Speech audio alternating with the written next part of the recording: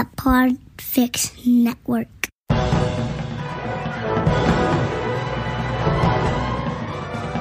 Hello and welcome to this very special Filmmakers podcast, the making of David Fincher's Mank. It's Orson Welles. Of course it is. I think it's time we talk. What is it the writer says? Tell the story you know.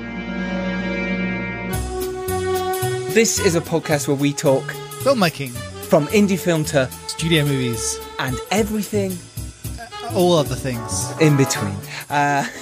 Welcome everyone. If it's your first time listening, thank you for joining us. We talk about making movies, and we're delighted today to be talking about the making of Mank. I'm Giles Alderson. I'm a writer, director and a producer, and my co-host today is just a DP called Andrew Roger.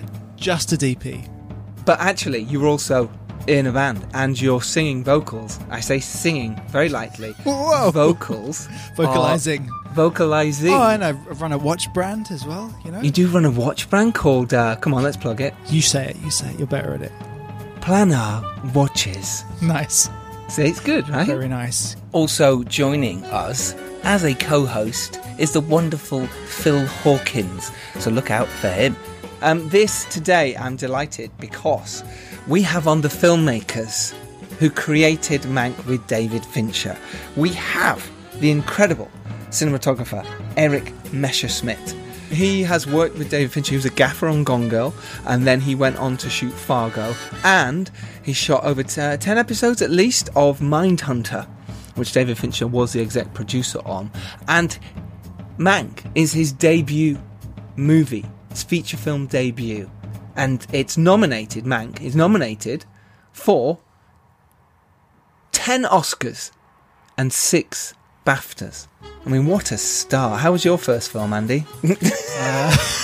Obviously I won less BAFTAs. But... You have won less BAFTAs. Well, he hasn't won any yet, mate. He hasn't won any. Oh, we won the same amount of BAFTAs, so there's that. There is that. 0 so far. But I imagine Mank will win plenty of BAFTAs. So. If you haven't watched Mank yet, it's on Netflix, and it is... I really enjoyed this. It's a beautiful movie. Not only have we got Erik Messersmidt on, but we have production designer Donald Graham Burt on as well. Now, Donald is a production designer of The Curious Case of Benjamin Button, The Girl with the Dragon Tattoo, Gone Girl, The Social Network, Zodiac. I mean, House of Cards he did as well. This is incredible insight into what it's like to production manage and work on the art department in movies, but especially on David Fincher's Mank and how they got the look. But that is not all, ladies and gentlemen, boys and girls. It is not. Who else do we have, Andy? Trish Summerville, who was a costume designer on Mank, and many other huge productions, such as The Hunger Games, Catching Fire, The Girl with the Dragon Tattoo, Red Sparrow, The Dark Tower, Justin Timberlake featuring Jay-Z, Suit and Tie music video. The list goes on. But, ladies and gentlemen, that is still not all. Who else do we have, Andrew? We also have Gigi Williams, who was makeup on this movie, and also Leon, the professional in America, the professional. That's good knowledge, knowing that that's called that in America, but not that here. That was good knowledge, but it just made me laugh the way you said it. Gigi Williams is the makeup department on Mank. She's also done many fantastic movies, such as The Spy Who Dumped Me, Mascots, 999, Inherent Vice, Argo, fuck yourself. What a movie that is. No, you can say that. It is a delight to have all 4 of them on our podcast, the Filmmakers Podcast, just for you. You are in for a treat. Andy, what did you learn from Erik? Because obviously being the DP in the room, more so than me, what will our audience learn?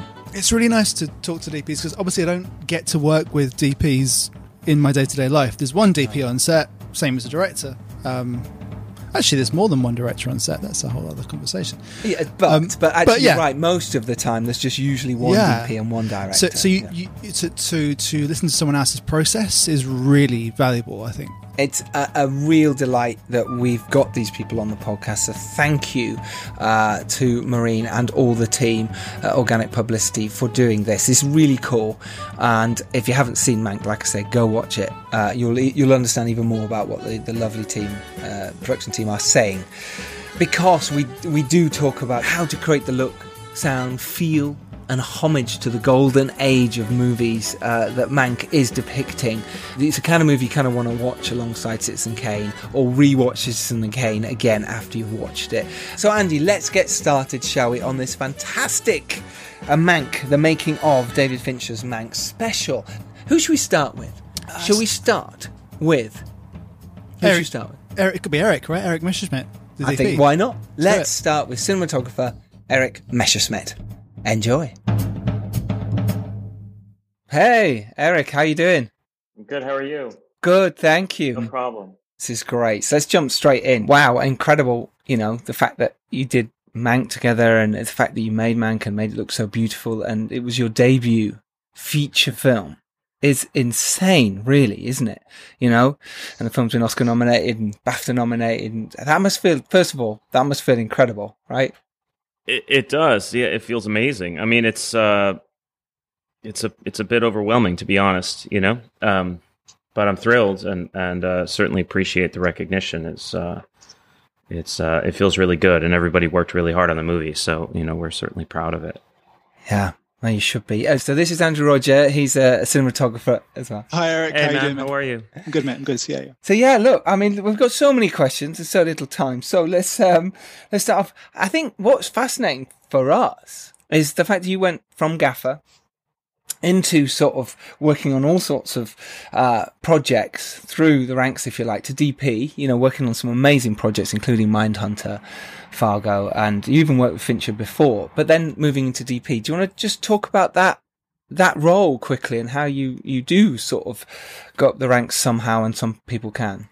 There's so many different ways you can work your way up, and so many different ways to become a cinematographer. And I went to film school, and I came out of film school thinking I was a cinematographer. I was like, I've landed. I'm a DP. Here I go. And, thinking it was all about just getting, as if I just had the equipment, I could do great work. And I was very naive, and I moved to Los Angeles and immediately realized that was naive, and that there's tremendous skill to be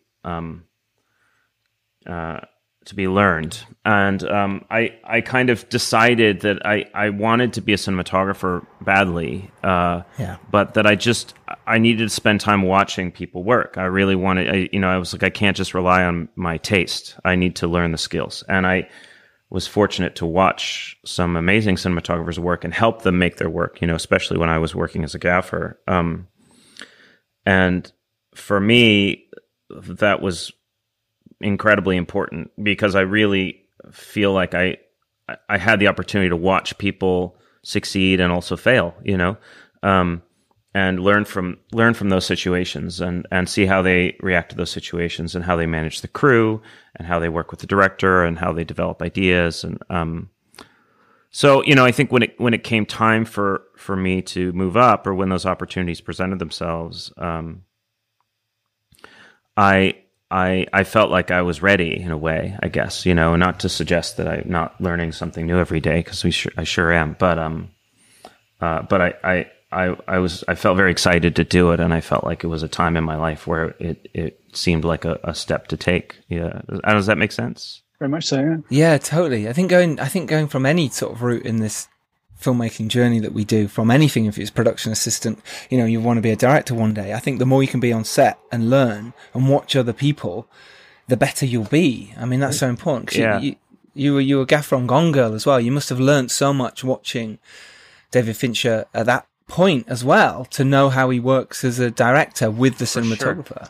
For sure. I mean, I kind of think of it like an orchestral conductor in a way. You could be a complete novice, and you can go up and you can wave your hands and pretend to be an orchestral conductor, and the orchestra will play. Yeah. Right. And it'll probably be okay. But it probably won't be great.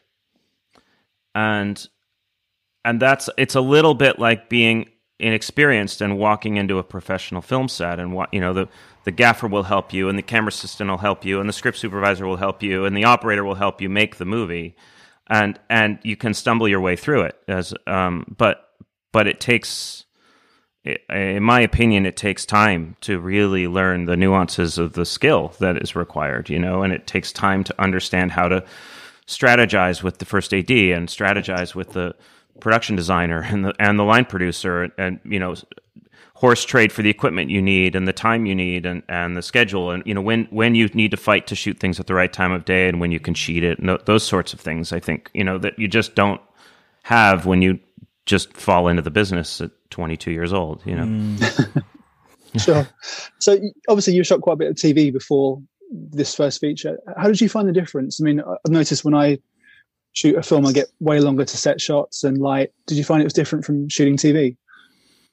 A bit. I mean, I've been fortunate to work on some television that is certainly the television I've done with David, where we haven't treated it much different in terms of product, at least in terms of what we're trying to put on the screen. We have generally had a good amount of time to work, and there's been great attention to detail and expectations that we would deliver high quality work. I think the biggest difference is that in television, the director's not really in charge.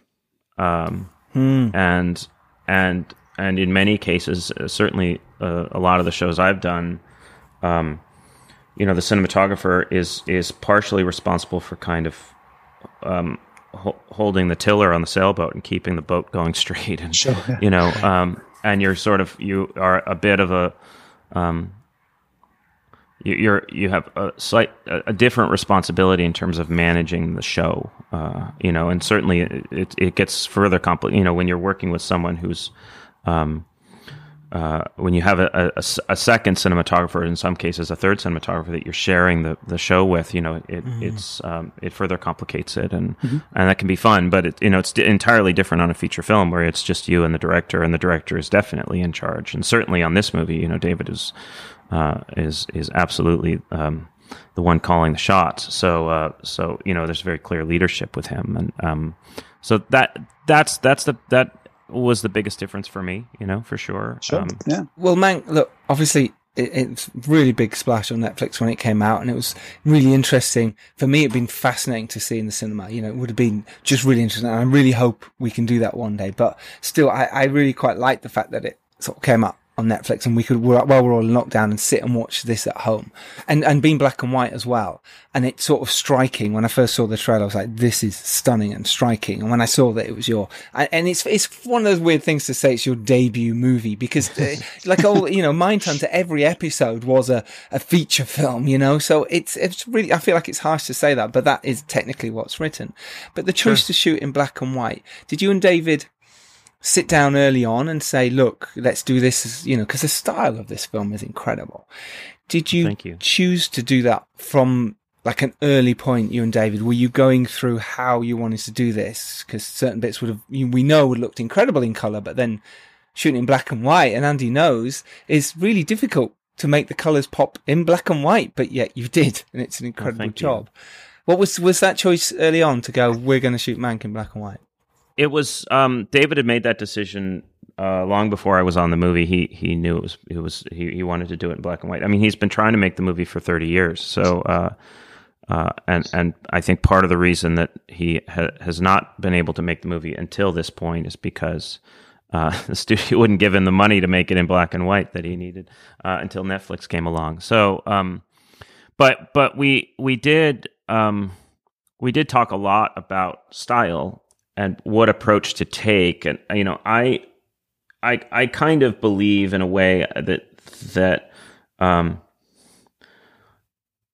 whatever images you end up with have much more to do with working practice and situational kind of adaptation than pre-visualization in a way. I think we started out, I sent David a bunch of images that I thought were relevant. I black and white. Oh, cool. We get to do this. We get to do all the black and white stuff. I get to do all that cool black and white stuff. Totally. We've been wanting to do that for a long time. It's like black and white look really cool. And then you look at realities of it, and you're like, well, hang on, how do we get the costumes to come out in this certain way, the colours, and you've got to portray the glamour of that world as well.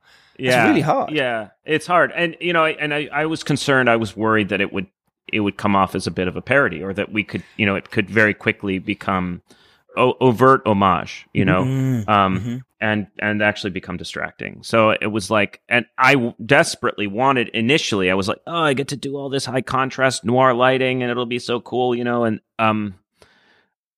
in actuality, when I really got into the script and started to talk to David, it was like, well, this isn't really a noir film.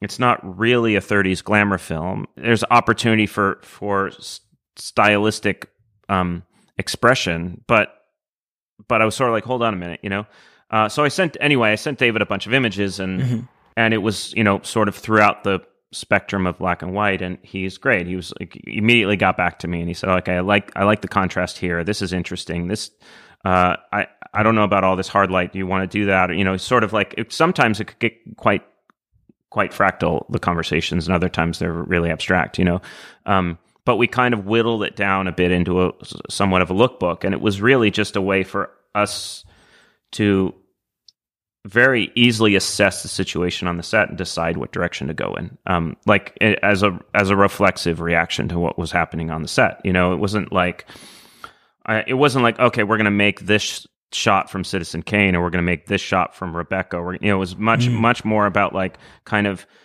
homogenizing our collective taste, so that when we were going in one direction, we knew where we could communicate really quickly. I think, and that's kind of the way we generally work anyway, or we have been working. We don't talk very much about it. We sort of like initially have an idea discussion about like, what is it we're making? Visual references work really well, and then it's like, okay, then we get to the set, and it's like, well, I wish the light was there, but I can't hang it there because the ceiling won't take it, so I have to put it there. And how am I going to react to that? There's all those sorts of realities, realities that you deal with as a DP. It's like perpetual disappointment. The filmmaking is like months of hope followed by several weeks of disappointment. It always is. It's interesting you're saying that a lot of the photography felt very modern. I guess that's partly yours and Finch's style really coming through, I guess, isn't it? Yeah, I kind of feel like I had this idea that the flashback parts of the film would be slightly more stylized, or slightly more period lit. And the contemporary stuff, the stuff in the Victorville bungalow, could be slightly more modern, like almost like Manhattan, or kind of very soft top light. And we debated it, honestly. It was sort of like, well, should we go for this hard light thing, and should we really push it? And there were definitely scenes in the movie where we did, I think, but I think so. I think the movie is definitely a bit of our own look, and kind of what we thought looked nice and what we wanted to do. And we, it was really trying hard not to lean into 30s lighting. Sure. Yes, I was going to say, because that's got a certain style to it all, and you're like Andrew says, it is more modern, and you've got the taste of the audiences these days do want something different. So that must have been that challenge to go, well, look, we want to match in some way how Citizen Kane was kind of shot, or that world of that time, but yet you want to put your own stance and feel on it to make it feel nostalgic. And the difference between the 30s and 40s with the flashbacks is brilliant. Right. But yet to let an audience who aren't used to black and white, sort of bring that on board. Was there any kickback at all with shooting black and white, or was it totally fine? This is what we're doing when you came on board. No, not at all. They were incredibly supportive of it. The big discussion really was whether or not we would shoot real black and white or desaturated color. And, we ended up shooting on the black and white camera, which was fantastic. But it wasn't actually initially what I thought we were going to do. It was just, we did a lot of testing, and we ultimately decided that was the best choice. But, they were incredibly supportive. Yeah, and how was that for you? How challenging was it then? Now you're shooting on the black and white camera. You've got to think about where every sort of light is, what every costume looks like. So you must have collaborated, with the whole team across the board. How was that process? Oh, it was amazing. I mean, Trish Summerville, the costume designer, and Don Burt, production designer, and I, and Jan Pascal, the set decorator, we spent a tremendous amount of time in the prep testing, and we tested costumes against certain backgrounds and makeup against certain costumes. It's like the wrong shade of lipstick would make Amanda's lips look completely black. Wow. For example, Yeah. so we really had to kind of evaluate everything, and we wanted to do as much in camera as possible. I mean, there's visual effects in the film, obviously, but in terms of grading, with the exception of like added film grain and a little bit of gate weave, the dailies look very much like the movie, and that was definitely, that's always our goal, So we spent a ton of time talking about it, and I mean, Don and I spent hours in his office shooting black and white iPhone pictures of tile and wallpaper stuff, and putting different color light on it, and then we shot the actors in front of all different backgrounds and all sorts of different lighting scenarios in every costume that they were in. So there are like hundreds of tests. So you were prepped like within an inch of its life in some time. How long a prep time did you have? It was actually it was short, but it was packed full. I think it was 6 or 7 weeks.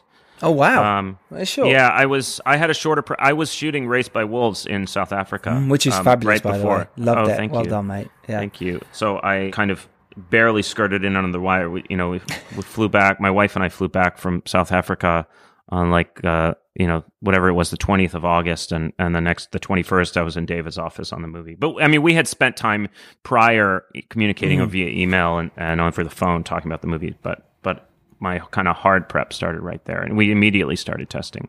Right. Can we talk about David is notorious for wanting to do many, many takes, and I suppose it'd be really interesting to get your side of that from the cinematographer's side, because sometimes it can be difficult with the actors. Sure. But for you as a creative, you must have just got to improve it every time, right? I mean, how did that work, and was it an issue doing so many takes?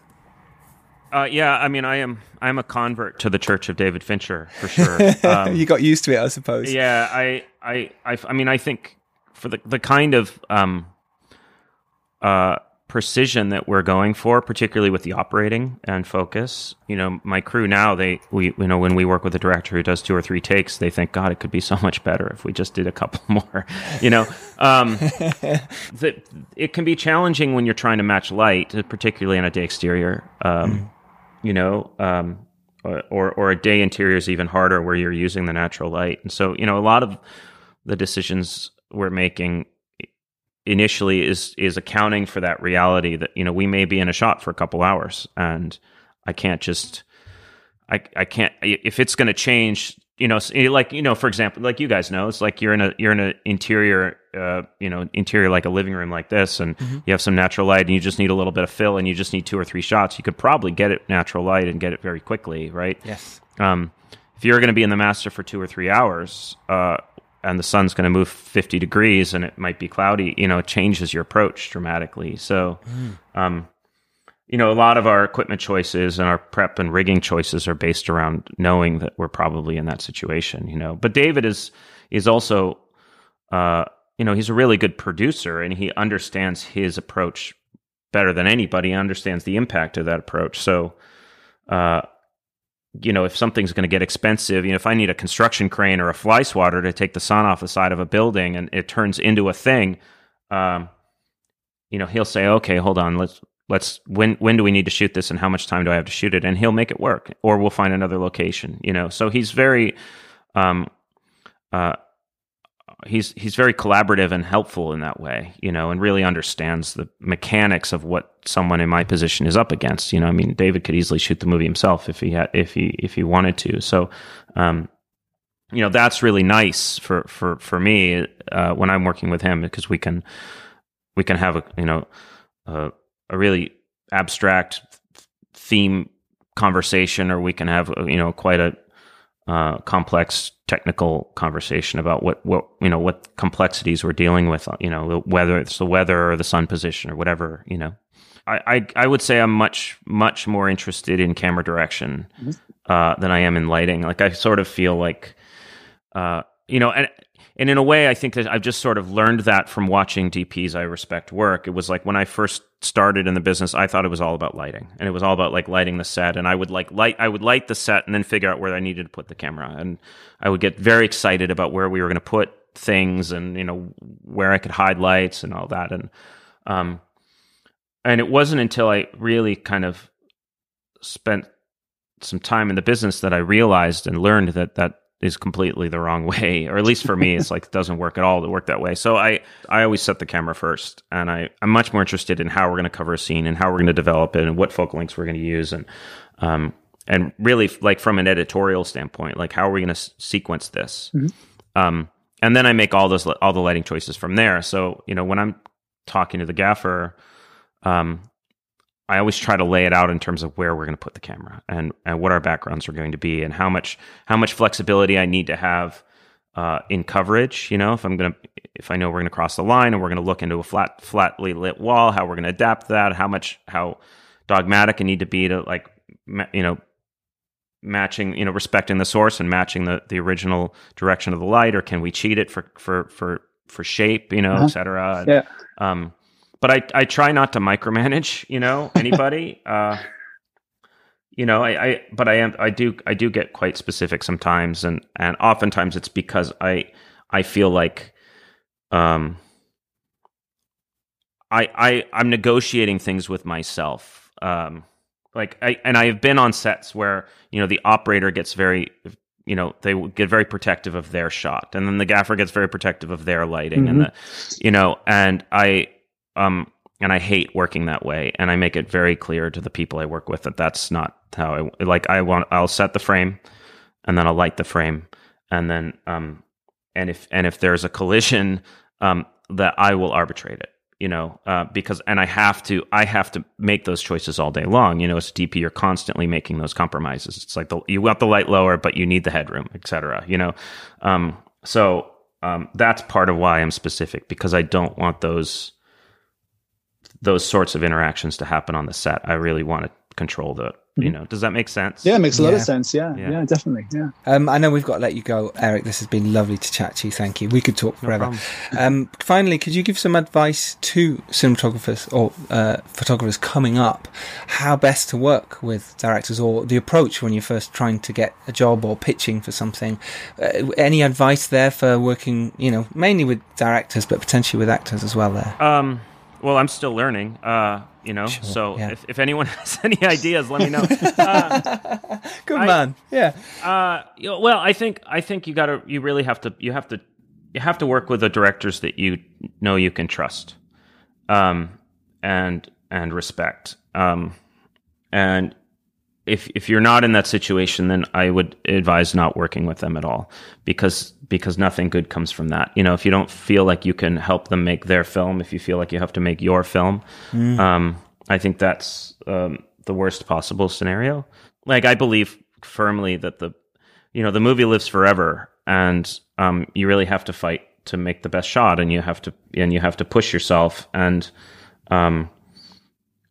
it's like the reason your name is on the slate is not for celebration; it's for accountability. So that's why they put it on there. So you take responsibility for it and fight for it and push. Is basically, I guess, would be my advice. And if you shoot for the moon, you may miss, but at least you shot for it. Love that. Yeah. Amazing. Erik Messersmidt, thank you so much for your time. And Mank, you've done an incredible job. Honestly, it looks beautiful. Thank you so much. Pleasure. Thank you for your time, buddy. You're most welcome. Yeah, for sure. All the best. Cheers, guys. Thanks, man. Cheers. Bye. Bye. I need a favor, but you're going to have to promise you won't laugh. Given the state of the world, a tall order. You're gonna. I just know you are. I have got such a hangover right now. There's just a fighting chance I won't. I'm being burned at the stake, and I am dying for a ciggy boo. There. God's punishing you. So there we have it. That was the fantastic cinematographer Erik Messersmidt. An absolute delight talking to him about his techniques and also how he worked with David Finch, and what a treat that was for you. But it hasn't finished yet. No, because we have coming up Gigi Williams, head makeup and hair designer of Mank And we have production designer Don Burt, as well as Trish Summerville, the head of costume of Mank. But before we get to those, I have another wonderful co-host to introduce to you. Now, this co-host has not only directed 5 features, hundreds of commercials, and the amazing Star Wars Origins. It is the wonderful Phil Hawkins. Hello, buddy. Hello, mate. Oh, this is great. I'm loving a podcast that's getting into the technical side, and it's not just actors and directors, because we're all boring. But this is fascinating. A HOD chat is great. A HOD chat. This is kind of unusual for us. We've done it before with the Arthur and Merlin special, but it's really nice to dive deep, especially at the moment with them all being nominated for Oscar-nominated people here. You know? Jeez. That Fincher bloke tried to join in, but we're like, no, it's not about directors this time. We don't want directors. We've done with you, Fincher. Get out of my podcast box. I've done it. Well, what guest should we go to next, Phil Hawkins? Who do you think we should go to? I think we should get Gigi Williams in, because legendary makeup and hair designer, and worked with Fincher for many years. And also, I mean, look at her IMDb. It's insane. And what a bundle of lovely energy she is. Oh, she's an absolute delight. Let's list off some of her credits, because she is absolutely amazing. Her credits include A Gone Girl, Leon, The Professional was one of her first gigs. Leon, the amazing films. Cradle to the Grave, The Spy Who Dumped Me, Mascots, 999, Inherent Vice, Argo, Fuck Yourself. Do you know what I mean? These amazing movies. I love Argo. It's such a great film. Yeah. And she worked on Mindhunter with Fincher as well. And of course, the fantastic Mank. So, Phil, should we get to it? Let's do it. Gigi Williams, ladies and gentlemen. Enjoy. Hi, Gigi. How are you? I'm brilliant. How are you? Do you know what? I am delighted, Gigi. Absolutely delighted, because I'm talking to you. So thank you so much for coming on. I was actually having a chat with a brilliant makeup artist, Brodie Mayhew, saying you were coming on. She's like, oh my gosh, she's one of my heroes. This is amazing. And she couldn't wait to hear. So how fabulous. It gives me goosebumps. Does it really? Yeah. Because, like, interestingly, some of the other guests on this episode, you've all worked with David quite a few times. I suppose we'll start with that and how it feels to be part of that team and constantly working together. Do you learn each time? What kind of happens with that process from that first time you worked together to on Mank now? Well, I think on Gone Girl, I was a bit intimidated at the very beginning, and I have a tendency to be very mouthy. And I realized that I really shouldn't say anything. So I think for a good month, I didn't say a word. Not a word. Really? Yes. And one day, but you have to be really close to the monitor. So I'm within, 3 feet of David, watching everything. And one day he turned around and he goes, what did she do to her forehead? And I'm like looking around going, you talking to me? Well, he had been bugging this actress not to move her eyebrows. And it had taken her that long. And one day she came in and she did not move her eyebrows.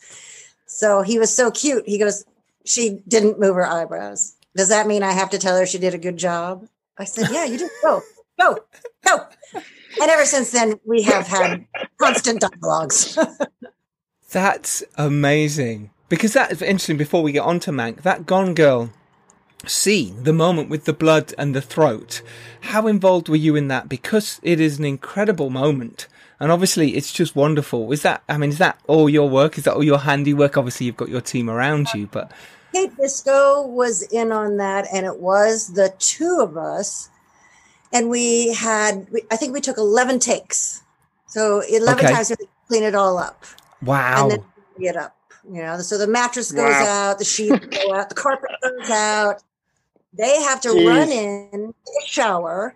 Then we cover them completely with a barrier cream and get them all nice and pretty again, and then take them out and do it again. Interestingly, for David, for Fincher, that 11 takes is quite small. That's a small amount, right? He likes to do his long takes, so maybe you were quite relieved. Only 11? Okay. Yes, he had prepped for 36. Amazing. So, yeah, that moment when it was like, take 11. No, that's it. That one. That's the one. Check the gate. You must have been like... On the turnaround, I think we got it down to about 12 minutes, 13 minutes on the turnaround. Because when you work with David, everything has to be done with precision and the least amount of steps. I mean, he has once or twice said to me, she's shiny. Yeah. And I'll go to powder the person and he'll go, just this side. That's all I'm seeing. Okay. That's amazing. Yeah, all right, fine. Just that side then. All right, yeah. Save some makeup. You're like, but what if she turns? No, just that side. Sometimes he'll say, I just want powder in a triangle right there. So after you work with him a while, you know exactly what he's seeing and how he's seeing it and what he likes. So I'll go in and powder the triangle before he has a chance to say it. And when you're working with David, you stand within 2 or 3 feet of him, always at the monitor. So you're seeing the same thing that he's seeing. And as he sees something he doesn't like, he'll go, and you're already on it. So that everything, in order for him to get 36 takes or 40 takes or whatever it is of everything, that means all the coverage, all the angles, you have to be on top of your game. You have to do these things fast. You are not the important part of it. You're just making it look good or look the way it's supposed to look. So mostly you want the time spent rolling the camera. So that's what you get down. Brilliant. It must be really intense though, because I mean, if you say the same sentence 5 or 6 times, it starts to lose all meaning. So if you start to see the same thing over 40 takes, the continuity of it has to be even more important, as I suppose. It's probably very easy for things to slip. No, over time. No, there's no slippage. No slippage, none allowed. Part of David's 36 takes or whatever it is the perfection of everyone involved. So he'll say, I got to go again. And the actor's thinking, oh, what did I do? And the focus puller has a little softness right there, or the dolly grip didn't quite make it fast enough to his mark, or the chair had moved, or yes, there was some powder missing. So everybody gets a take. But that can only be a good thing, right? Because you can enhance each time you see it. And I think that's the case with certainly in independent filmmaking. We kind of get 2 takes, if we're lucky. It's like, well, that we're going to have to move on. And often you see the makeup artist, the costume going, I'm sorry, it was just a bit. And we go, I'm sorry, we've got to move on. So in your case, you can sort of improve as well, right? Even though obviously you want to nail it first time. Exactly. Before we go, David will say, is everybody ready? If not, let me know. And you get another, whatever you need to be ready. Right. So, which is great, which is really nice. But then there's that pressure then when you see it on the monitor and then you kind of go, oh, yes, shit, I didn't do that. Let's hope he goes again. or there might be something you see. I don't know. You know more than me on that. But I imagine that you're so fully prepped and on it that it must keep you on your toes immensely. But there are times, like if you feel that something was totally wrong for you, you can go say, David, I need another one. He'll say, why? You tell him why, and then he'll go, okay. The focus puller can come over and say something. The dolly grip will come over and say, I can do that one better. And so he gets another take. Each person has their job, and each person, contributes to that particular scene. So it's very much a family. I mean, the focus puller, the dolly grip, the set decorator, we all cover each other's backs. And if they see something, they've come up to me before and said, Gigi, there's a hair across her lip. So, everybody's watching out for everybody. It's so nice to see that you say about family, because it's, like I say, a lot of you have worked together a lot in these films, and it's so nice you say family. Therefore, when you're looking to employ people yourself and you're trying to bring people into your team, is there anything specific you look for you to do, upcoming makeup artists or upcoming, whoever it is you're sort of bringing up? What is it that you specifically look for there that is going to fit into the team? Someone who's quiet. Okay, well, good. We're fire Giles, so we'd never make it. Yeah, that's where we're at, mate. Luckily, I can't do makeup. Somebody who's quiet, somebody who's good at their job, somebody who actually likes to do 110%, who has David will set out parameters and then he'll say, go and do it. Mm-hmm. So he doesn't tell you how to get from A to Z. But if he doesn't like Z, he'll say, this over here could be better, could be different. And then he allows you to go do that. He always says, I don't want to stifle your creativity, which is incredible. Yes. I love working with great makeup artists. For me, it just makes my life easier that I don't have to go, oh, there's a problem here. Something looks wrong. It's so nice when you've already discussed those things and you come to set and someone amazing as you's gone, yeah, we've talked about this. I've done this for you. Happy with it. It's such a lovely thing and so nice to hear what you're saying. It's certainly on Mank then. Did you have any difficulties within that world because it's black and white as well? Was there anything you had to do extra or really think about before you got on set? Yeah, I had to retrain my eye completely. Right. And it's still hard to look at something in color. I'd rather see it in black and white. Really? We were in it for so long. And at the beginning, we would take pictures of foundations and lipsticks and faces in 3 settings on the iPhone, 3 black and white settings in the iPhone. No. I was hoping for the middle one. Right. David went with the far over noir, which was even more high contrast. Of course. Yeah, exactly. So with high contrast, you also have to realize that you're getting some of the real bleed, the real denseness. So you have to be very light-handed, even though, cadaver eyes. You have to be light-handed and subtle so that your makeup isn't screaming. If my makeup is the first thing you see when you look at a character, I've failed. I don't want you to see my makeup. I want you to see the character. Yes.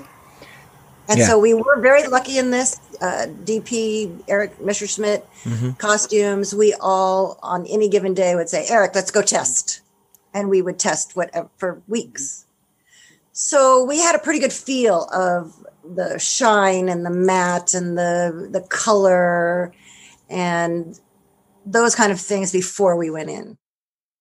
And we knew what filters we were going to use. And did you use any sort of prosthetics or, additional things to craft faces or anything like that? Because, Gary Oldman has been known for having a few tics in his time.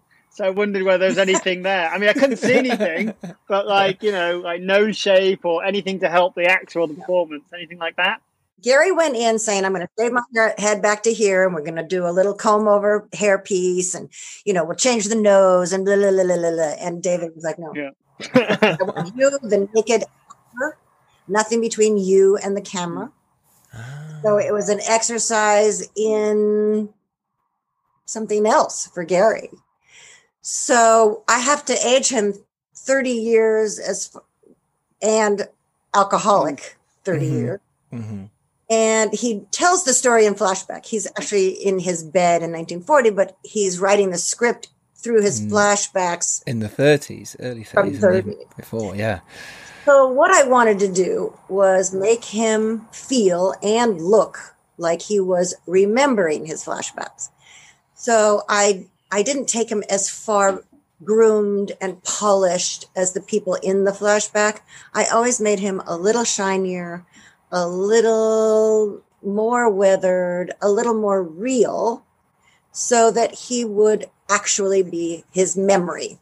So that he didn't quite fit. He was remembering the flashback. And I think that worked. I mean, I spoke to the writer, Erik, one of the producers, Erik Roth, at one point, and he said, I see that. And Gary saw that. Gary very much appreciated that. Each time you go into a project, from the makeup artist perspective or makeup head, whichever role you're in, what do you go in first? What do you look for? What's the first thing you hold on to, or the first thing you grab? Obviously, it's the script, so important. But then from there, when you've got the gig, however, whether that's a meeting with the director, what is the first thing after that you go, right, how do I start? I think the costumes are the things that influenced me the most at that point, because I want to know, and they've obviously been working a lot longer than I have on the project, so they have more dialogue with the director. And they can tell me if this character is going to be, fat or dressed 10 years prior in the costume because they're poor, or they know the quirks of the character. So first I go to wardrobe, and then I go to the research, and then I honestly don't know how I do it. I have it. It's different every time. And it's something that just comes from inside. I really don't know. I don't know how it works. I think in terms of how technology and everything's getting sharper and higher resolution and all this kind of stuff, is that making your job? She's smiling. No one can see this, but this question coming, especially David Fincher is trying to push everything forward. Like, how is your job changed like over the years? And obviously this feeds into the style of Mank as well, because there was a reason why women look the way they do in the movies in the kind of 30s and 40s and that kind of thing, because of lighting and because of the sort of the idea of beauty and that kind of thing at the time, and that sort of feeds into Mank. But in terms of a technology question, how has it sort of changed what you do, or has it? Oh yeah, shooting in 8K is a lot different. Yeah, and digital is a lot different than shooting in film because you can see everything. So you have to work it. You find out which, especially in Mank, which foundations worked to get that powdery, smooth complexion on the 30s people. You wanted everything to be smooth and just highlighted in natural ways. And then of course Gary was shiny. So I used tinted moisturizers on everyone. Everyone had to wear foundation, man or woman, in this, because we were using filters and the skin had to be tan, at least one shade darker than their eyes in order to make their eyes pop. So I used tinted moisturizers on everyone, and the texture on them were perfect. They kind of powdered over. They didn't look like foundation. I didn't want anyone to look like they had makeup on. And that took a while. It took a while to get there, to figure that out. It's interesting you talking about the white of the eyes, because it's only just clicked in my head of like what makes that sort of 30s kind of 40s look so captivating, especially in those kind of old movie stills, is the eyes. How you're drawing your eye into the eyes. So it's interesting that you said using filters in terms of like the camera filters in order to register eyes on makeup. Yes. Yeah. And then I put shadow on everyone's eyes, and I lined or kind of softened underneath the eyes with a gray-brown shadow as well on everyone, because when you look at even the men in that period, they all have these smoky, dreamy eyes that you're like, wow. So we did that on everyone. And then we shaded wherever the light hit. So it's a whole, at the beginning, David said, I don't want any eyeliner on the guys. And I was like, no guy liner? Because I always put something around them. He's no. So I had to figure out a different way. So I had to figure out a way that wasn't a line, so that it just faded off and around, because it is all about the eyes. Did you find any challenges of like, you've tested this, you've used your iPhone, you've used different filters, you know what kind of shades work? And then you get into the chair with an actor and they say, I'm not feeling it. It's too much, or it's too, like, is there any challenges, any therapy that goes on in the chair with the actors? A lot of therapy. A lot of therapy, yes. Charles, who is just a lovely, wonderful man, he was not having it from day one. He was like, oh, Gigi, that's so much. You really want to go that far? And I was like, yeah, it's good. Trust me. So he kind of, okay. But every day it was like, oh, a little bit too far. And then I caught him one day having a background person take a picture of him in noir to show him that it wasn't too much. Yeah. Because I guess in the makeup trailer, the lighting's very different, and first it's not in black and white. And secondly, Yes, that's true. You're seeing yourself in color. One day Gary looked at me and his wife was standing next to me, and he goes, I don't look bad enough. I'm supposed to be really hungover today. I need to look worse. And she and I looked at each other and we went, oh no, God, he looks horrible. So he looked really bad. So we took a picture and we showed him. And he was like, oh, okay, I look bad. Because his dark circles on his bags were so severe. And I painted capillaries on his nose. And he has no foundation on those in those shots. He just has 4 different kinds of sweats. So wow. It's a lot of therapy to get them out there. Yes, and you get to know them so well as well. The actors, when you sat in the chair with them, you see them first thing in the morning, and then throughout the day, you see them at their worst, you know, and you make them often look great, and sometimes you have to make them look worse. Ferdy, who plays Thalberg, he comes in looking a bit of a mess. He's got his hair all over the place. We usually haven't seen him in a few days, so his eyebrows are all unkempt. And he sits in the chair. He's loving it. He gets, you know, his hair really beautiful, his eyebrows plucked and shaped, and then his skin, like, he loved it. I'd love it right now. Especially in lockdown. I'd love it too. I felt embarrassed. We got to turn our cameras off for you because I thought we can't talk to you looking like this. I know. Just going to think, where's your guy liner? Yeah, I know. Honestly, amazing. Brilliant work. Gigi Williams, thank you so much. Really appreciate your time. Thank you so much. Pleasure. You're a star, and this has been brilliant. Take care. Bye. This is Mrs. Alexander. She types 100 perfect words a minute and takes dictation like a clairvoyant. Rita Alexander, Herman Mankiewicz. How do you do, Mr. Mankiewicz? That's a big question. So that was the amazing Gigi Williams. Wow. Yeah. It's such a great chat.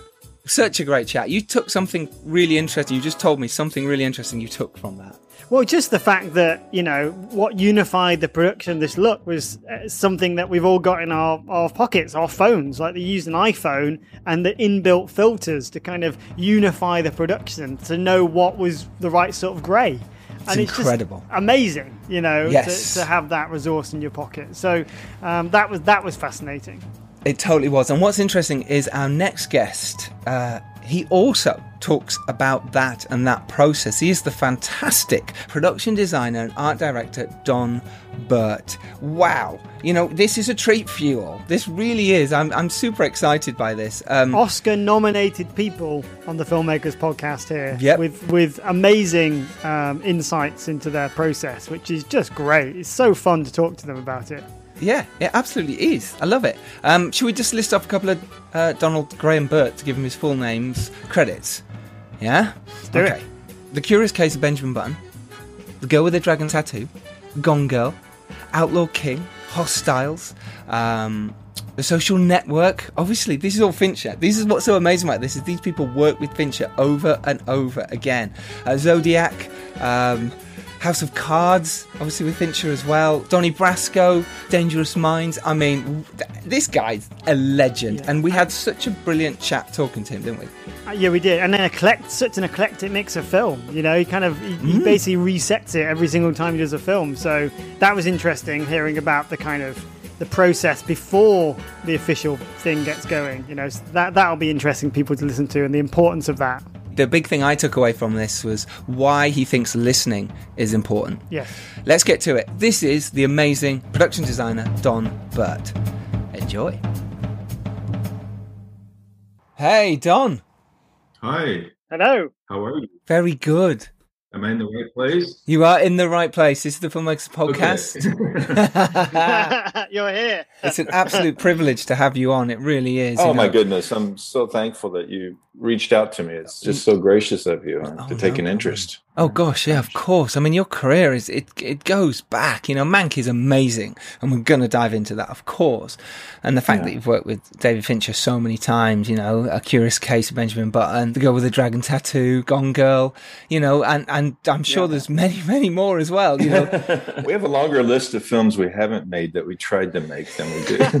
That's a better resume. Don't we all? Don't we all? You should know, yeah. I always find biography would be more interesting the films that like weren't made. So like it'd be really interesting to read all the films you were going to work on. I think that'd be fascinating. Yeah. I keep all the scripts, you know, just for keepsake. You know, I like to have them and stack them up and look at them and go, wow.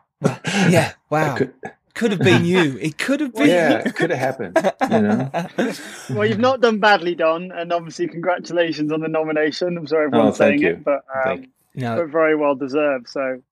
I'm kind of a quiet, modest guy, so it's hard for me to take compliments sometimes. Well, let's talk about those. Interestingly, those projects that don't get made real quick, and that'll lead us really nicely into the ones that do get made. You're putting in as much effort at that first initial stage, right? Sort of in terms of all the work you're putting. Doing, designing it, the look of it. You're probably doing all sorts of mood boards and reels, and talk us through that process. On every project, and then we'll dive in specifically to Mank. Wow, on every project. Well, I usually come on first. When I come on, the office is empty, and I can sit anywhere I want and work anywhere I want. Amazing. Put whatever you want up on the walls. Yeah. Well, it's great because I'm kind of a quiet person, actually, and I love the fact that you go to an office and there's nobody there, just a few people, and it's quiet and you really get a chance to think, and I think the most important time, for instance, on Mank came up to me first when David and I were actually doing a feasibility study on another project.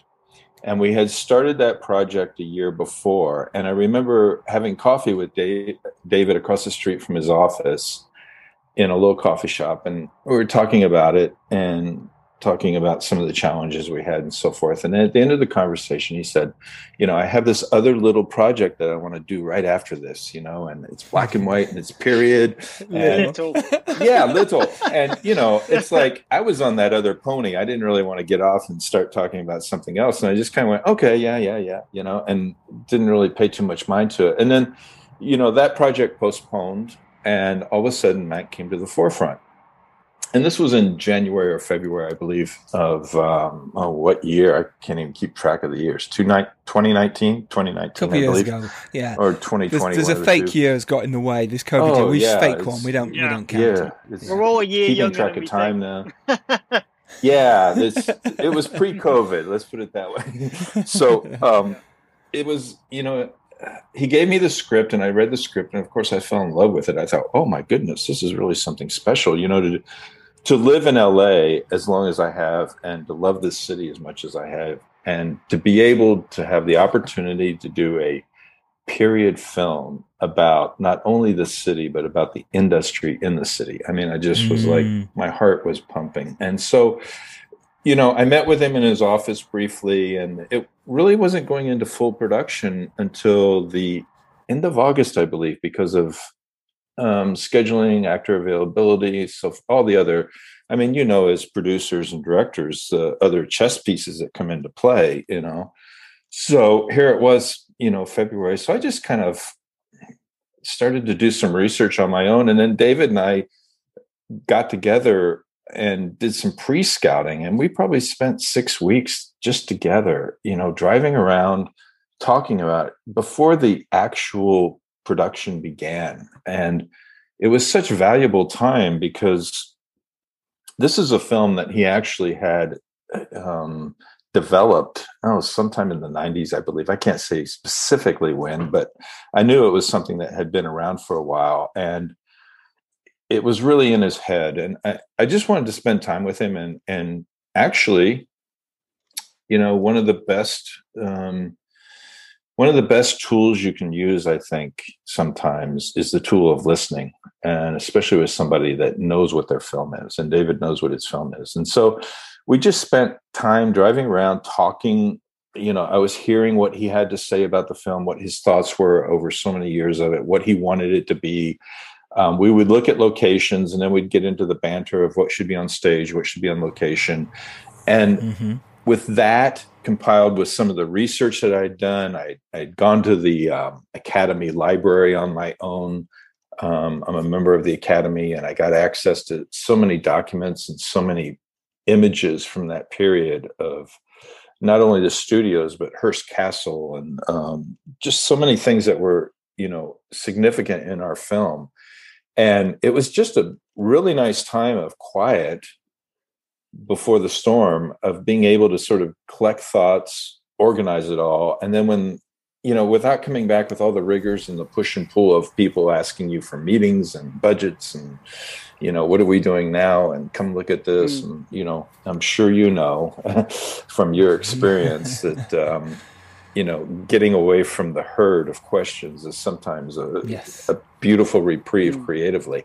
So it was just a period of just sort of getting to know the film, and then sort of having this template of what it could be before everybody came on and started, because the prep was short and challenging, and it was important to have sort of an organized sort of layout of how to proceed with it, when we got into it. So, in terms of other films, the films that haven't been made, it sort of goes through the same process,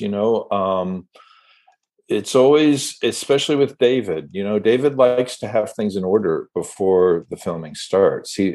Before production goes into play, because he doesn't want to deal with, and I don't mean to speak for him here, but my sense is he doesn't want to deal with the budget. He doesn't want to deal with how we do it, where we do it, why we do it.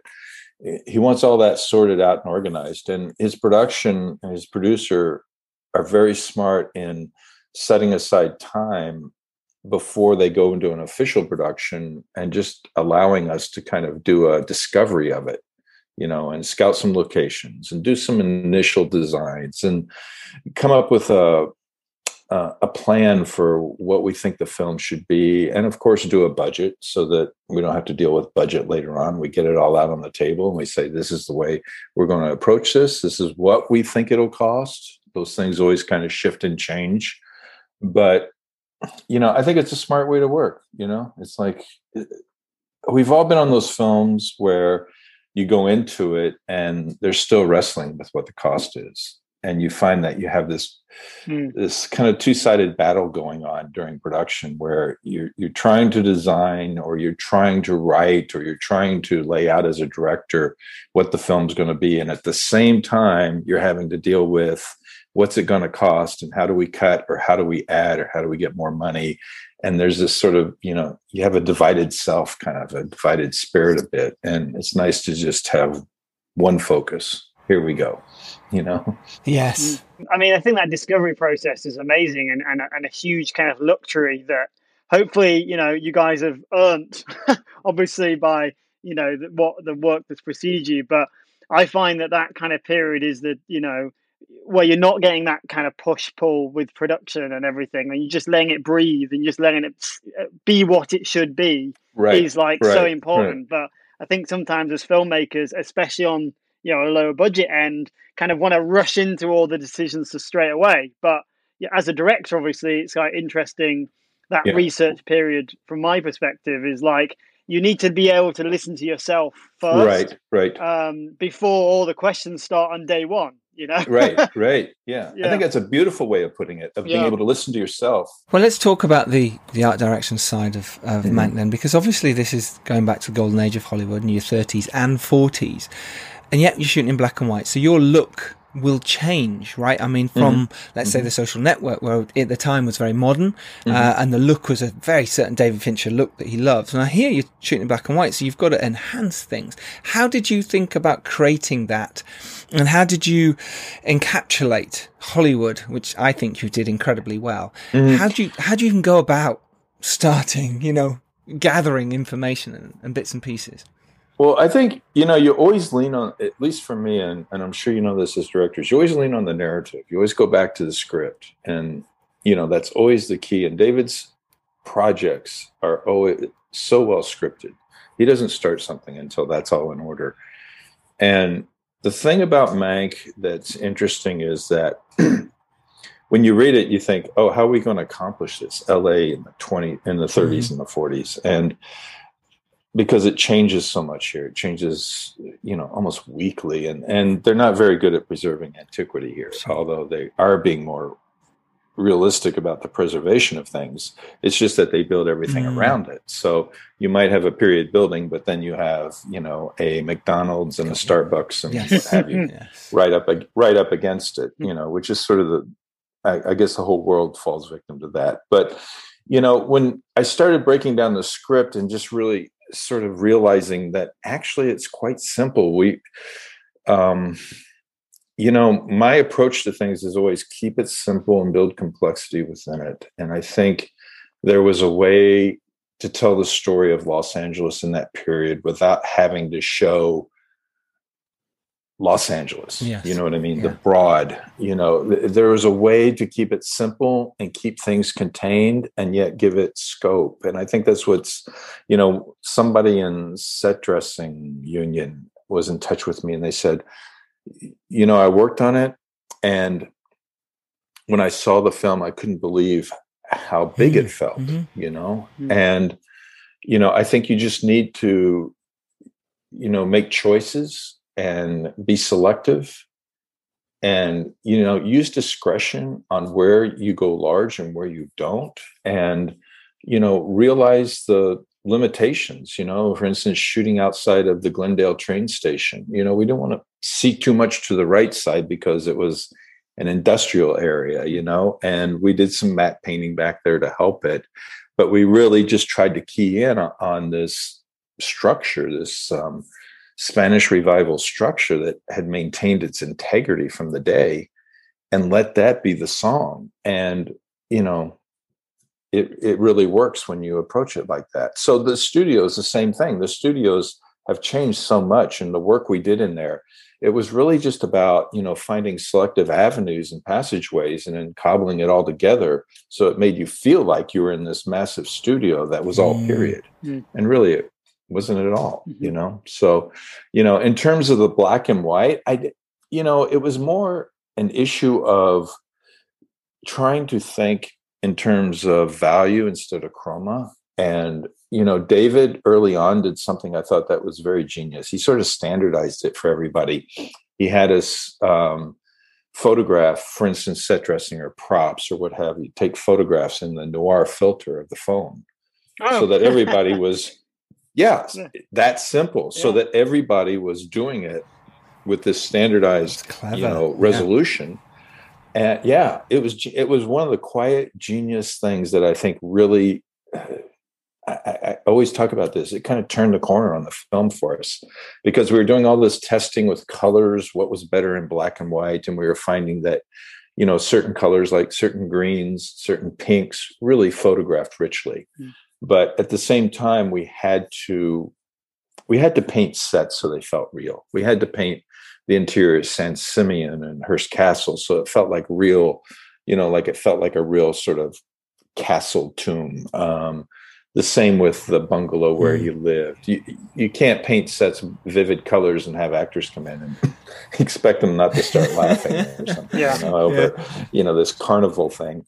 So that was kind of more the challenge on it. I think your comparison to Social Network, I mean, if you look at the framing, if you look at the use of lines, if you look at the use of how it's all sculpted, I think there's a lot of similarities, actually. I mean, one's modern day. And when you were speaking, I was thinking just specifically about the sort of the dormitory rooms that we had built for Zuckerberg and so forth, and the shapes that came out of those and how that sort of related to kind of the writers' rooms of Mank and the shapes that came out of those, and the similarities in terms of, composition of, sort of the Donald Judd application of form to space, I think there are a lot more parallels there than, I think the obvious low-hanging fruit is the difference between the contemporary and the color versus the period and the black and white. But when you just sort of minimize everything, there's a lot of similarities between shape and form and so forth, I think. Yeah, because, we talk about black and white, but it's more like it's grey, isn't it? It's kind of it's the definition between black and white that is the palette. And one of the things I love about David's work is that his color palettes are brave and distinctive, but also emotional. And it's the same whether you're dealing with different tones of grey or different tones of green and yellow or those kind of tones of Social Network. Everything's very considered. Yes. So I can definitely see what you're saying there. It's very thought out. It's funny that you spend, so it's funny like you probably spend all this money on all this color, and there's probably some accountant somewhere going, why is he buying this much color? It's a black and white film. Can we talk about longevity? Because obviously you've worked with David for quite a lot of films and a same crew for a lot of films. Because it's really important for our filmmakers and ourselves to understand creating those relationships is really important. And how you do create a great relationship with a director from a production designer's point of view and vice versa.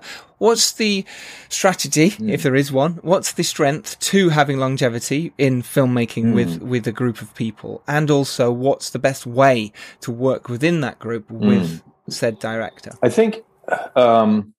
I think relationships, as a production designer, I think you always approach your director. For instance, if I was working with you, again, the listening is very important, and the trying to understand the story, that the interpretation of the narrative that you want to tell and the way you want to tell it. And I think it's important to listen and understand and try to put yourself in their position and say, okay, this is where they want to be and this is what they want to achieve.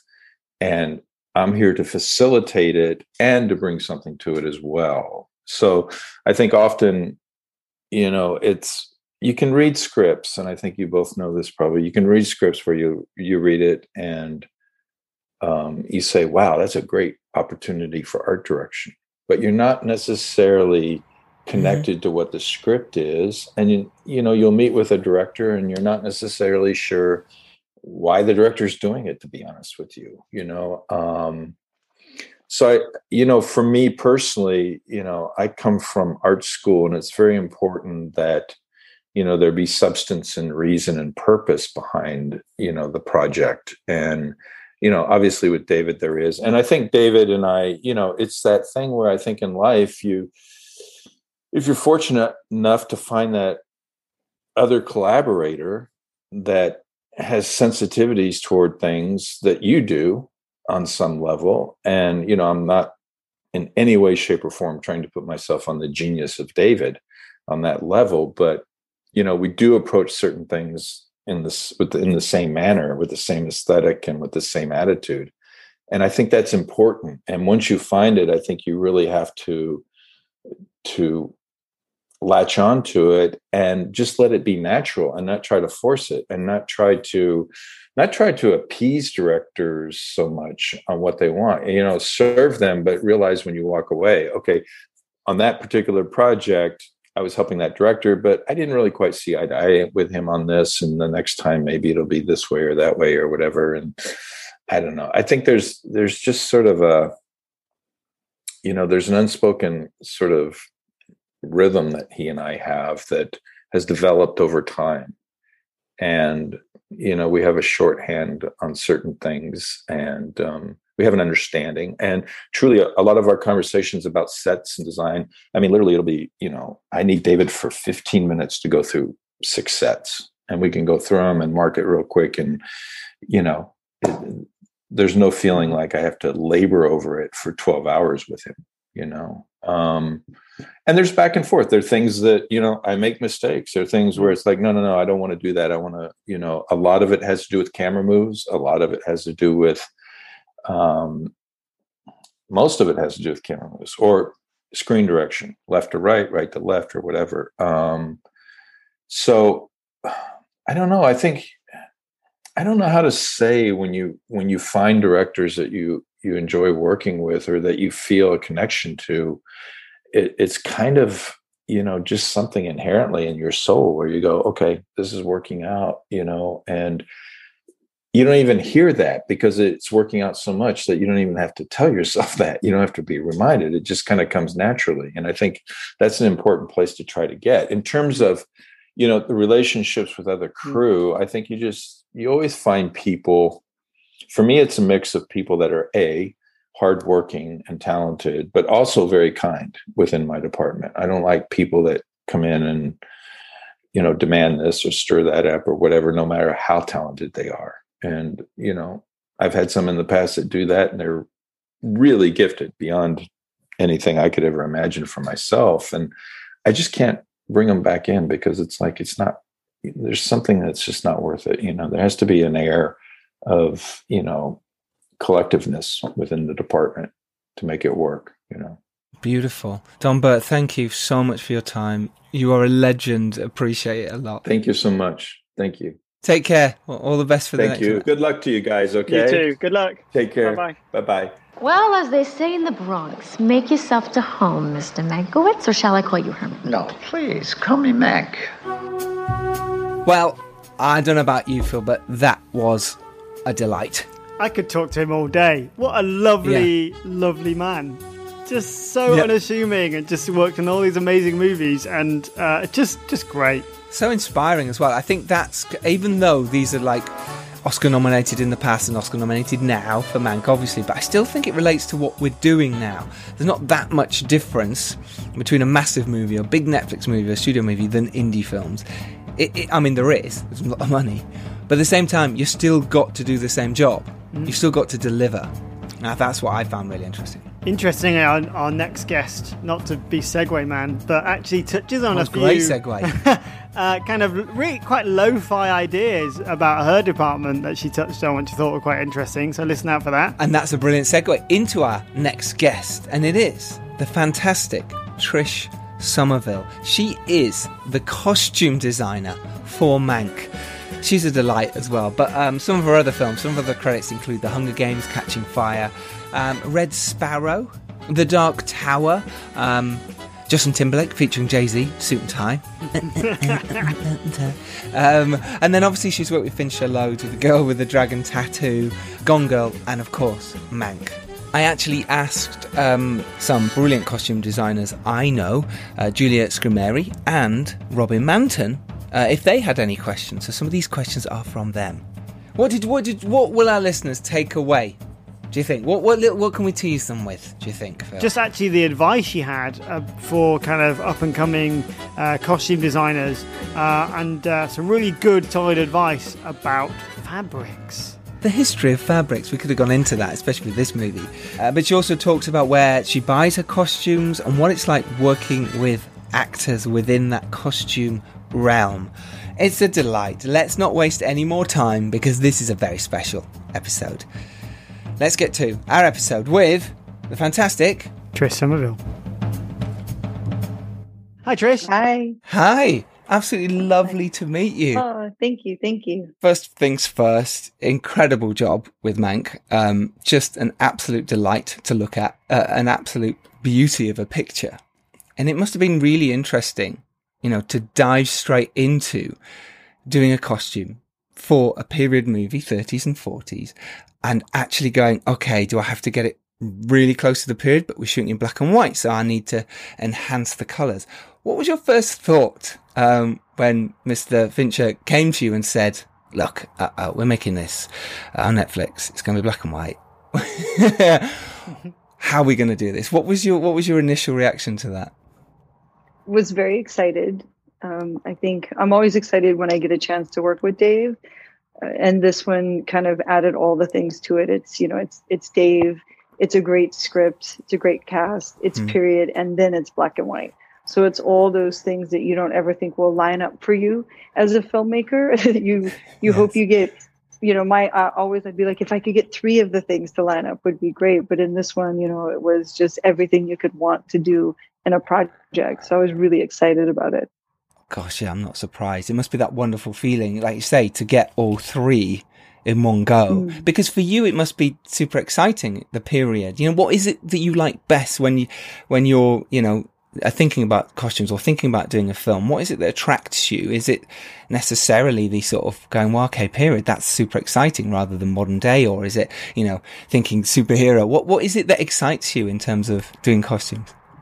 It's usually, I probably shouldn't say this, but it's definitely always the script.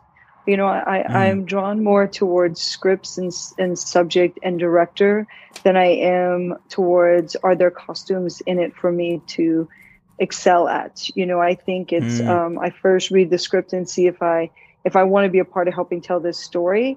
And then in that, you hope, okay, I hope there's some great costume opportunities in here and some things that are really fun and really challenging. So with Dave and with Mank, again, it's getting all of that. It's reading the script, which is a really solid script. I mean, the dialogue is amazing. You can see it all in your head as you're reading it. It does transport you. And you have that. And then you have the big bonus of, the actors that are attached to it.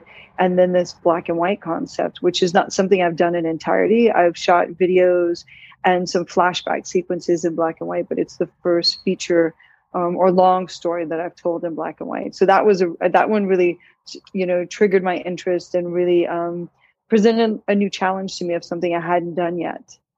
Could you go into those challenges? Because obviously, if you're doing just a flashback, or video, the short duration, but a lot of the costume and also a lot of the kind of the production value of this film comes from the costumes. Like, it's very much in every frame.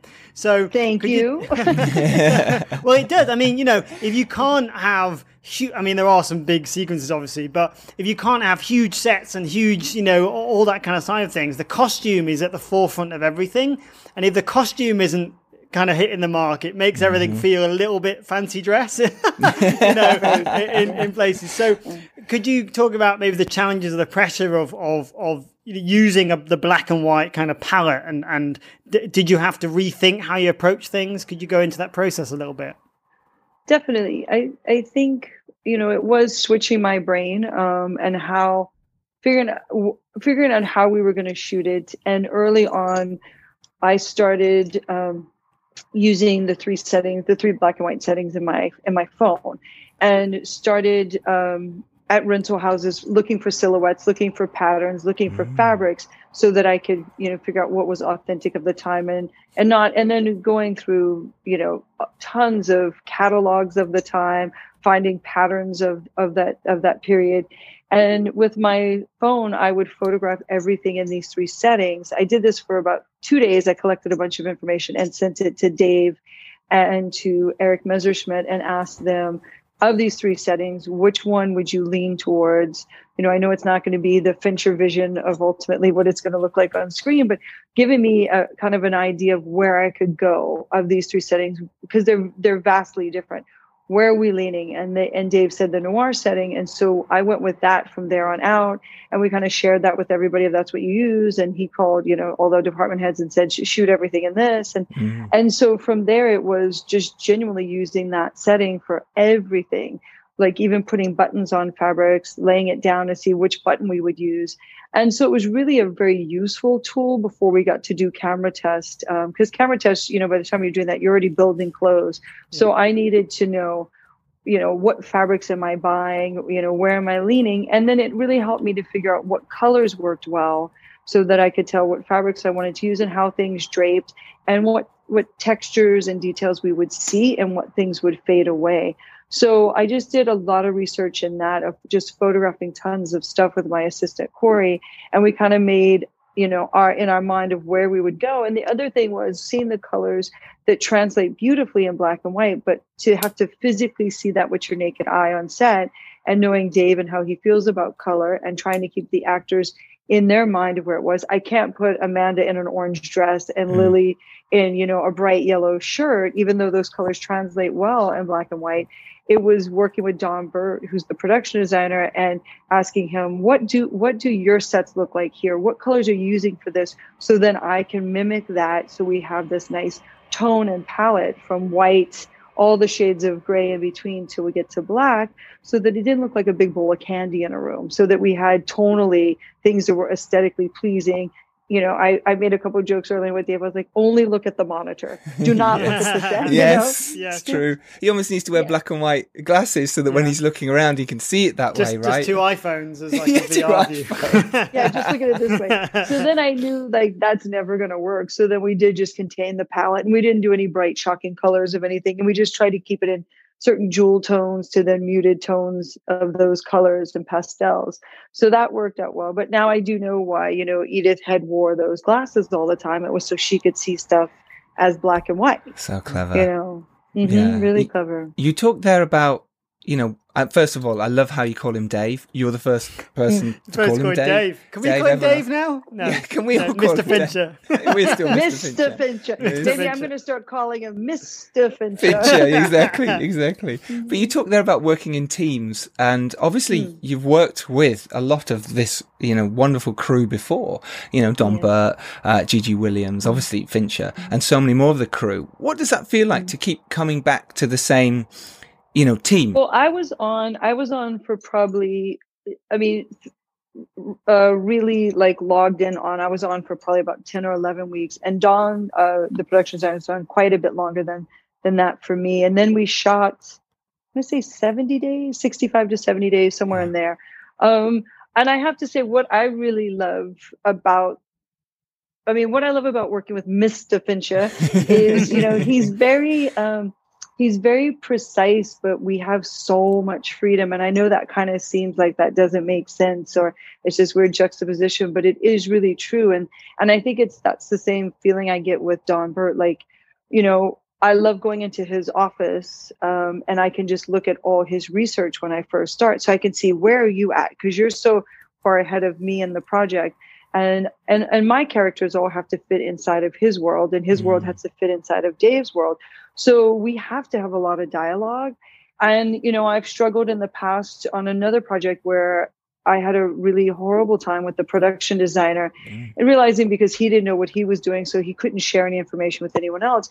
And that makes you, having one bad experience makes you appreciate your great experiences even more. Even though when I'm in it, I know this is a great experience, but when you come back to working on a show with Dave, you really understand of like, there is a shorthand between everybody, and there's a generosity with information. If Dave's talking to me, and I've had situations where he's talking to me about something, and then he says, oh yeah, but so that'll probably be green, or, he'll say something about like, something that's not my department. I immediately contain it and then go to the AD or to Don and go, hey, he threw this out there. I don't know if it's going to stick or not, but I got to tell someone because it's not my department, and I get the same thing if Don's on a scout and he's like, oh, we're going to have 40 background there and 25 over here.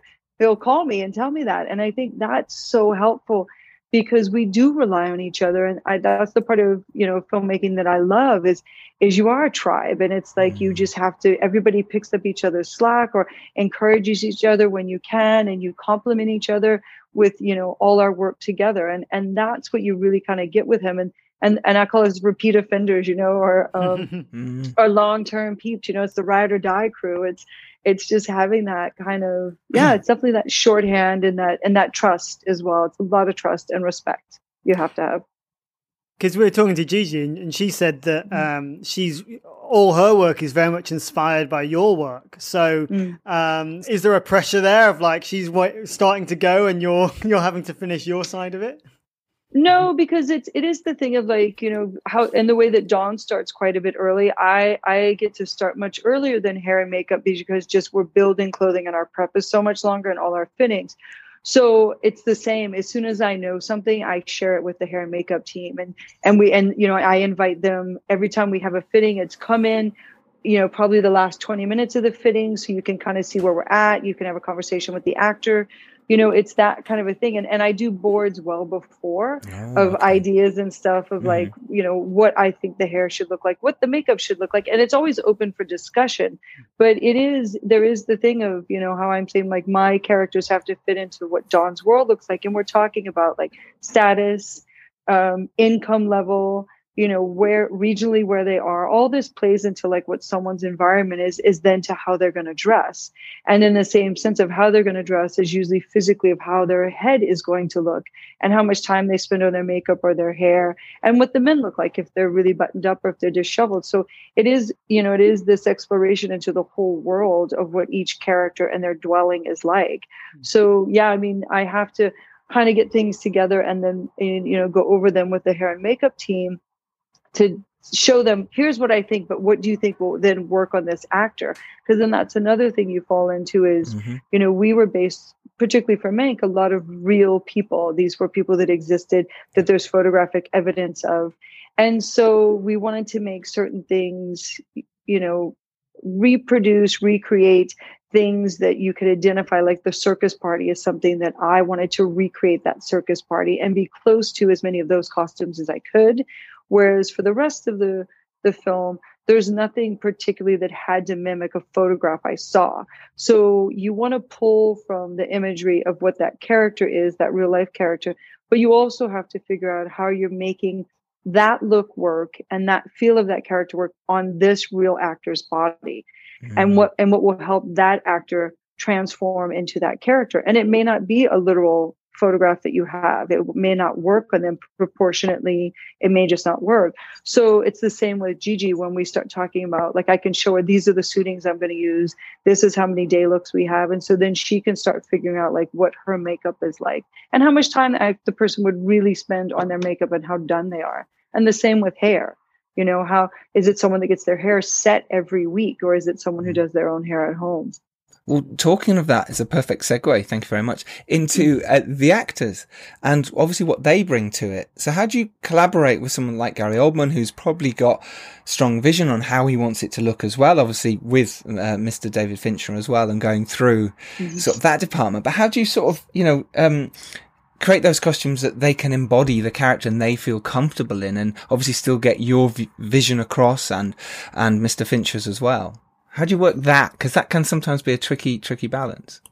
It definitely can. I mean, someone like Gary, is very committed. He does his own research. He knew a lot about Mank. He was really tied to the script. I mean, he has said in interviews as well, he didn't have to read numerous books of Mank because what was on the page to him was very clear and spoke loudly to him. And I think that's, what we're all striving for, is to be true to what's written on the page. But with Gary, as we started doing, and we had numerous fittings with him, because generally, a man's suit takes a solidly, I like to have 3 to 5 fittings on a suit that we're making just to get it, because I'm really very particular about tailoring and fit. And of that period, that would be the thing that mattered a lot, is no matter what your income level was, you were always trying to be put together fairly nicely and presentable. So with Gary, we really wanted to show levels of his clothes are very lived in. They're not as pressed and pristine, but he's never dirty. He's always kept nice, but he is definitely lived in. He's sweating out alcohol. And so he was really open to all these ideas. And he even asked, like, in his bedclothes when he's convalescing, could he have some cigarette burns? Because he smokes, he smokes in bed.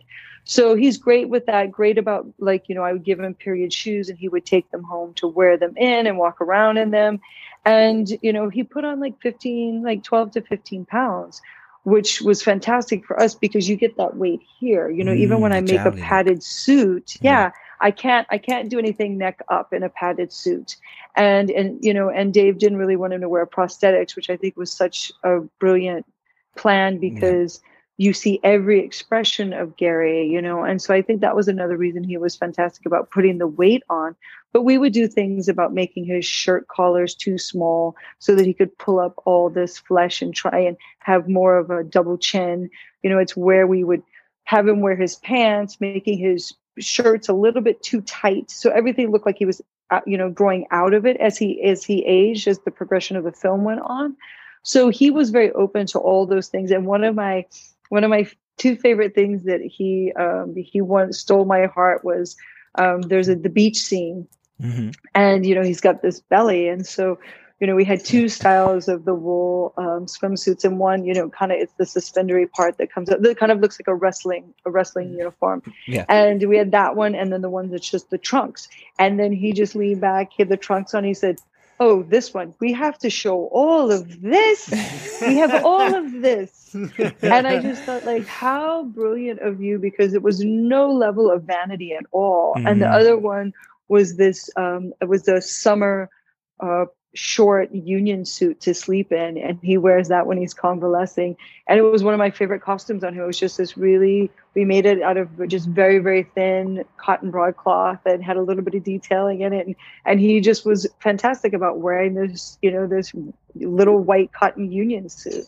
So he's really up for the authenticity of what his character is. You mentioned sort of like tone and texture there, and we talk about black and white, but it's about the greys. That's kind of what it is. So, in terms of costume, obviously, you've got a lot of suits, for example. But everyone looks unique and different and feels different, and you don't have color to do that. So, I was studying a few like stills and thinking, the texture of that one is slightly different to that one, and it's stuff you don't notice watching the film. But I just thought it'd be interesting to hear you talk about that approach to, a suit basically, but it's so full of them. Well, for the men, and thank you for noticing that. That does mean a lot. There's things that we do as costume designers, and you hope that you have to do it for your own sensibility and for the script, and then you hope, I hope that someone notices that, or it is taken into context. But so with the men's suits, because we do have so many men in scenes together because of the era and it being writers' rooms and on studio lots. So Corey, who worked with me, we literally made charts of every fabric swatch for the suitings, the linings of the suitings, the shirts, and then what the ties would be, and kind of laid them out. And every scene where there was, more like the 3 men to the 5 men to the 7 men together in scenes, we would put them out so we could see what each person was wearing, because I did want it to look, I wanted them all to have some individuality to them. And so things that helped us was like Thalberg is a much younger character. He was very fashionable. He was married to a film star. So he traveled the world. So he's right on the cusp of fashion with the silhouettes of his suit or the big full pants. And he's very prim and proper and pristine and has flashier ties. Then you go to someone like a Hearst character, who's a much older gentleman. And even though he has a lot of money, he's very dated and conservative in his views and in his appearance. So we kept him in very late 1920s silhouettes, very narrow trousers, longer jackets, kind of a softer shoulder to show his age, and and curving him out, because Charles is quite statuesque. So we had to soften him a bit. But it was finding difference in whether it was the tone, like a brown suit, a navy suit, a grays, some greens, and then looking at difference in prints and plaids, whether it was like glen plaids and houndstooths and herringbones. And it was just trying to make sure we had a variance there. And I really didn't use black. We used very, very, very little black in the film. We might have some black, maybe 5% at the funeral, but none of our principals are really in black. Like the wives are in navies and aubergine and Bordeaux kind of tones and emeralds that translate as black. Black kind of just goes too dead. It absorbs too much light, and it just goes really flat. And then we use very little whites, true whites. The only person I want to constantly use whites on was Marion, because I wanted her to kind of be this bright light that you always were drawn to. And my big thing was when Mank entered a room or something, he could always find her immediately. It was kind of like his, his little accomplice. So for most of the whites, we really did tech things down, or I would use for most of the men's shirts, or either a very, very, very light, we call it a tech 1, but like an ecru, very pale ecru, and then a very, very pale, like icy dove gray. So we didn't have these bright white collars. And then I know, which I found fascinating, that Dave knew all this information about makeup and was talking with Gigi about it, of tanning the skin a bit so that the whites of the eyes really pop and the whites of the teeth pop, instead of it looking like all tonal. So once she figured out where she was going there, that helped us with knowing, the color of the collars, especially for the men being so close to their face and their necks, of what tinge of a color did we have to go there. So it's all these things that kind of play into each other that you don't really think about till you start. No, it's fascinating. It stops them being like these floating heads on like white plinths, Yes. Yeah, definitely. Yeah. Do you know something else I loved as well is the emotion that I felt through the costumes, and it's really difficult to do that. It's really difficult to, when someone's in a downbeat place or an upbeat place, is getting emotion through costume. Yeah. Is there any tips, anything you look for when trying to do that? Because I think you did it magnificently in this film, especially when Mank was in a certain rage. I felt his costume portrayed that, as did the makeup, as did the light. Everything seemed to go, okay, I'm loving what's happening here. And then when he was on his upward spiral, when, things actually happened for that particular script, then, okay, I don't know, something seemed to change. Was that a conscious choice choice, and how do you do that? Well, we did it. It's a lot in like I'm a big advocate on I probably drive my crew crazy sometimes, but I'm a big advocate on aging, breakdown, aging, distressing, dying is very, very important to me. So, the breakdown of items is when you wear the clothes in, and people often think of breakdown as like, it's the homeless, the home free person, the street person. And it's not that. It's finding someone like that position to me in the department is very interesting because it is someone who has to know the subtlety and has to understand the awareness of the character. So I really talk extensively with my team of, this is how I see this person. Here's imagery of this person. I'll pull up images of how I want the jacket to look, where it's soft, where it's worn in, put it on, see where the elbows, like on, when Gary puts it on, I'll mark where his elbows are. I'll have him put his hands in his pockets to see how he weights his pockets. And then it's like, it's brushing in areas that, are the used areas. So like for his clothes, he's in his pockets a lot because he's looking for a lighter, he's looking for matches, getting cigarettes. Oh, he's got receipts in his pockets. Like we would put crumpled up cigarettes in his pocket. We put matchbooks from the Trocadero in there. So he just has this, he has these things that Mank would have in his real life. So it is trying to choose, even though this isn't color, choosing a tone that helps fill the mood, not going too happy or too light, not having too festive of a tie, trying to choose that helps show the emotion of the character and where they're at in the particular scene. But it is also to the wear of the clothes and how they're broken down and what the softness, when someone has a more soft kind of collar and there's a softness in the shirt and it's a little rumpled, there's a bit more like of a compassion that it kind of ensues in you, or like it's an expression of them that you can see that there's a vulnerability there. And I think that's really important. It's important for me, and I think it's really important for the actors. And I'm somebody who I really love working with actors. I love actors. I love helping them get to that place that they need to be and giving them, even if it's only something that person and I know that is in their pocket or is sewn inside a suit. It's like if it helps them get to that place and it's their little trick and their little secret, I really like all those little things. I like all the subtleties that creates, and it helps project and absorbs you into who that's supposed to be. Wow. Trish Summerville, not only was this a fantastic interview, but you deserve all the plaudits you get. Honestly, it's a stunning job you have done on Mank. Huge congratulations. Thank you. It was definitely, it was a very big collaborative effort. I think it's overall, everybody did such a beautiful job. So that's why it looks so lovely. Amazing. Thank you so much for your time. This has been thank brilliant. You both. Take care. Thank you both. You guys were lovely. So nice. Thank you. Oh, bless you. You too. Bye. Take care. Take care. Bye. Rita here runs on London time. Her husband is one of our bold lads in the RAF. Flies, what is it, Rita? Spitfires? Hurricanes. My sympathy and prayers. So there you have it, boys and girls. That was our Mank. The making of Mank. The making of David Fincher's Mank special. How much did you enjoy that? I really did. It's really lovely to hear from heads of departments that just aren't the director and aren't the writer. No offence, because we are them. But it's kind of it kind of gets into the nitty gritty of making things from a different perspective sooner, because you're not talking about the themes or the vision or the style or that kind of stuff like this. You're actually getting into how they built the sets or why they designed the costumes in that way, or that kind of thing. So it's always fascinating for me. I always learn as a director about these amazing professionals that make us all look good. I totally agree. Some of the fabrics Trish was talking about, I've never even heard of in my life. I know. The amount of detail, and this goes to all of them. So it's amazing that these people, are working with us as directors to kind of physically create the vision. So I think Danny Boyle sums it up best as well by saying he likes to have all his team as mini directors. So all his HoDs will be mini directors.